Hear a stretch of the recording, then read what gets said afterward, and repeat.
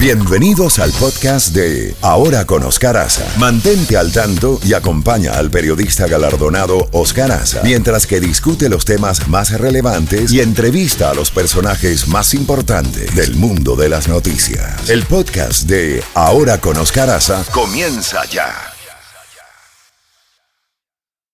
Una persona muy inteligente, muy preparada, estratega político, presidente de Balsera Communications. Vamos a hablar sobre las campañas en la Florida principalmente, que es un estado clave en todo este proceso electoral. Freddy Balsera, es un verdadero placer y un honor tenerte en la mañana de hoy. Buenos días.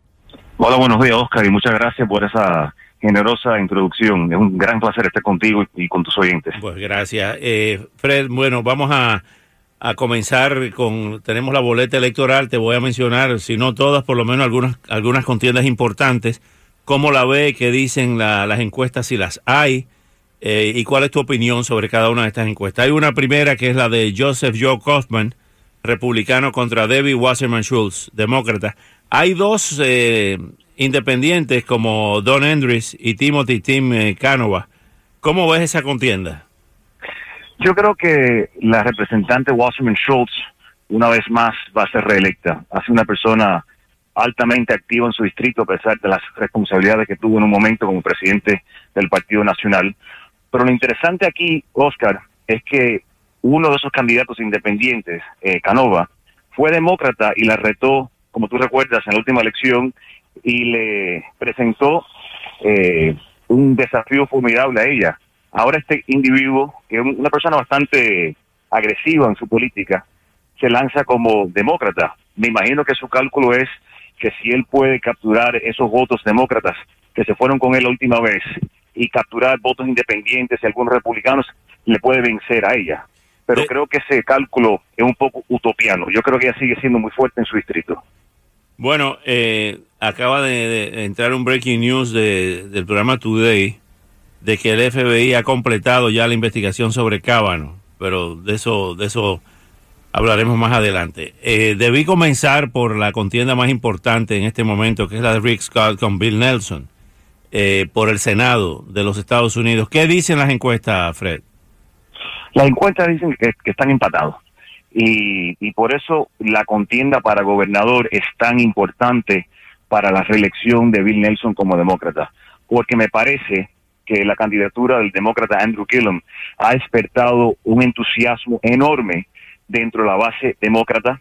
Yo te puedo contar como anécdota personal que el ánimo entre los demócratas está altísimo. Es un candidato extremadamente dinámico y era precisamente lo que nos hacía falta en esta contienda. En las últimas contiendas para gobernador, los demócratas solamente han perdido por un punto o menos de un punto, lo cual implica que hacían falta candidatos más dinámicos, rostros nuevos que puedan vencer ese margen de un punto o punto y medio. Y yo creo que el ánimo y el entusiasmo alrededor de Gillum le va a dar lo suficiente a Bill Nelson, irónicamente, para lograr su reelección. Pero es una contienda muy difícil. Es, fíjate, la contienda para el Senado con la mayor inversión de dólares en el país entero.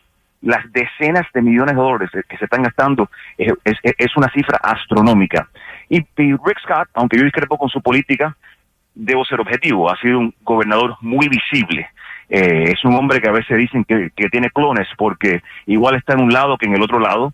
El hecho de que él está dentro del estado, que su gestión como gobernador y su trabajo es aquí en el terreno, también le da una pequeña ventaja sobre Nelson, que tiene que ir a trabajar a Washington y no está aquí durante la semana. Pero a pesar de todo, yo creo que el récord de Nelson y el ánimo de los demócratas le va a dar la diferencia a él. Distrito 25, Mario Díaz Balar contra Mary Barzi Flores. ¿Cómo está esa? Bueno, de nuevo, a pesar del ánimo demócrata y una candidata demócrata en Barzi Flores que es excelente, una mujer extremadamente inteligente que tuvo posibilidad de ser jueza federal durante la administración de Obama, creo que ese distrito en particular sigue siendo fuertemente republicano. O sea, ahí gana Mario. Debe ganar. Yo no creo que la ola demócrata va a ser suficiente en ese caso, porque sí es un distrito que es sólido como republicano. que a diferencia al distrito de ahora voy con este. Distrito 26, Carlos Curbelo contra Debbie Mukasey Powell.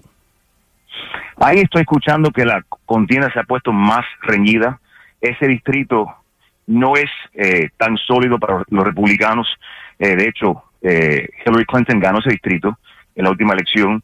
Lo que yo creo que salva a Carlos es que él ha sido un republicano bien moderado, que ha tomado posiciones en contra de su partido en temas sobre el medio ambiente, en temas como inmigración. Ha sido entre los republicanos más crítico del presidente Trump, y yo creo que eso puede ser suficiente para que los independientes y hasta algunos demócratas que lo están apoyando le den la diferencia a él. Distrito 27, María Elvira Salazar, Dana Shalala, Mayra Yoli. ¿Cómo está la cosa ahí? Bueno, ahí tienes una compatriota tuya que está causando todo tipo de escándalo y ruido en esa contienda. Ese distrito es interesante, Oscar, porque Ileana, a pesar de ser republicana, ha sido reelecta cada año o cada elección, y eso se debe a las condiciones muy particulares, muy únicas de Ileana Ros-Lehtinen, que ha sido una persona centrista, una persona que se lleva bien con demócratas, independientes y republicanos, y una persona que lleva una política muy a favor del distrito, no tanto política nacional. Pero ya Ileana se va, y yo creo que ese distrito favorece a un demócrata. Obama lo ganó, Hillary Clinton lo ganó por un margen de 20 puntos, y tenemos una candidata en Dana Shalala con una trayectoria fuertísima. Yo creo que ella conoce bien el distrito, también hay ánimo sobre su candidatura, y lo que más me llama la atención a mí en esta contienda es como la campaña de Salazar casi se están escondiendo. Piensan que lo tienen ganado, están regando por ahí encuestas que tienen la campaña ganada, pero un dato interesante, María Elvira Salazar no ha aceptado ni un debate. Me imagino que ustedes también en la Mega la invitaron a debatir contra Shalala, y seguramente también dijo que no. Ahora, ¿tú no crees que en el caso de Shalala la edad es un factor? Y el hecho de que en esta comunidad, aunque Hillary Clinton ganó por casi 20 puntos ese distrito, ahora que un Clinton se acerque a una campaña, como en otros aspectos que se acerque el presidente, ¿afecta esa candidatura? Bueno, es posible. Yo reconozco que hay ciertas personas dentro del mismo Partido Demócrata, yo me incluyo dentro de ese grupo, que pensamos que la época de los Clintons ya tiene que pasar, pero yo no creo que a Dana Shalala se le ve exclusivamente como una figura de los Clintons. Yo creo que su trabajo aquí en Miami como presidente de la Universidad de Miami habla por sí mismo, y creo que ella pudo desarrollar unas raíces aquí muy fuertes y unas relaciones también muy estrechas que las separan simplemente de ser una persona vinculada con los Clintons. Y por eso, repito, lo veo tan curioso que María Elvira, siendo una persona que se ha dedicado a los medios por más de 20 y pico de años en español, ni siquiera acepte una invitación a debatir en una cadena de español contra Dana Shalala. Eso me dice a mí que ellos están jugando un juego muy conservador, y si ellos piensan que la victoria ya la tienen en mano, pueden tener una gran sorpresa la noche de las elecciones. Gobernador y vicegobernador, Ron DeSantis, Janet Núñez, que lo acompaña en el ticket, Andrew Gillum, Chris King. ¿Cómo está esa contienda? Yo creo que Andrew Gillum y Chris King son exactamente lo que nuestro partido necesitaba para ganar la gobernación. Como dije hace unos momentos, solamente estamos perdiendo la gobernación por un punto o menos de un punto. La última elección la perdimos por 70,000 votos. Y teniendo dos rostros dinámicos, jóvenes, como Andrew Gillum y Chris King, aspirando, ha despertado todo tipo de entusiasmo dentro de la base demócrata. Yo creo que Andrew Gillum va a ganar. Creo que ya es tiempo para un cambio. Date cuenta, Oscar, que llevamos en este estado 20 años con un gobierno absolutamente republicano. El gabinete, la Cámara, el Senado, la gobernación. Y los resultados son bastante pésimos después de 20 años de esta gobernancia. Yo creo que con Gillum un candidato tan joven, tan dinámico, yo creo que va a ganar. Del otro lado tenemos a Ron DeSantis, que para mí es simplemente otro candidato trompista odioso que solamente llega donde está con la división, con una retórica no solamente partidista, pero una retórica divisiva. Vimos que menos de 24 horas después de ganar la primaria, que Andrew Gillum también gana la primaria, sale en CNN básicamente llamando a Gillum un mono. Y es ese tipo de retórica que necesitamos descartar totalmente en la política. Podemos discrepar sobre los puntos, pero donde no podemos permitir para nada es esas ofensas, esas groserías que parece que se han convertido normal durante la época de Trump. Attorney General, Fiscal General, Ashley Moody, Sean Shaw, Moody es el republicano, Shaw es el demócrata. ¿Cómo va esa contienda? Mira, te lo voy a hacer sencillo tanto para el fiscal como para jefe de finanzas y también comisionado de agricultura, que son nosotros miembros del gabinete. Nadie sabe quién está aspirando, ni por el lado demócrata ni por el lado republicano. En otros momentos, cuando había, por ejemplo, Bob Butterworth como fiscal general, eran políticos de más trascendencia, pero hoy por hoy nadie realmente le está prestando atención porque la contienda para Senado y para gobernador está acaparando casi todo el oxígeno dentro de los círculos electorales. Okay. Por lo tanto, yo creo que estos candidatos su éxito depende en lo que ocurre en la contienda para senador y gobernador. Están pidiendo, tanto republicanos como demócratas, que se vote demócrata de arriba abajo y que se vote republicano de arriba abajo. Eso entonces, si es así, se llevaría al Attorney General, al Chief Financial Officer y al comisionado de Agricultura en la boleta, ¿no? Sí, yo creo que la persona que vota por Gillum va a votar por los demócratas en esos cargos. Viceversa, la persona que vote por DeSantis va a hacer lo mismo. Ahora bien, Distrito 36, Manny Díaz Jr., esto es al Senado Estatal, David Pérez. Bueno, ayer me llegó una información, una encuesta interna, que dice que David Pérez está solamente 1 o 2 puntos detrás de Manny Díaz Jr. Y lo que está pasando en esa contienda es que el voto de rechazo hacia Manny Díaz Jr. es enorme.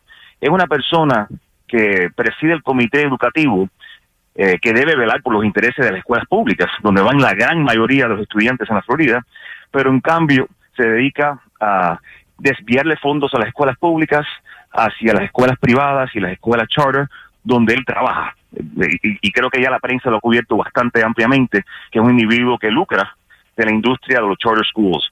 Y yo creo que esa historia y esa narrativa está causando un voto muy fuerte de rechazo hacia Manny Díaz Jr. Hoy por hoy esa contienda está empatada. Y si sigue así, creo que David Pérez puede vencerle a Manny Díaz Jr.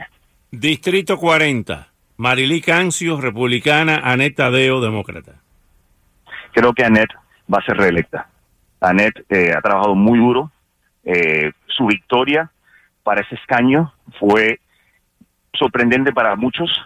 Aspiró contra un candidato que para mí tenía más condiciones que Marilyn, quien considero una excelente persona, pero José Félix Díaz en ese momento todos pensaban que iba a ganar.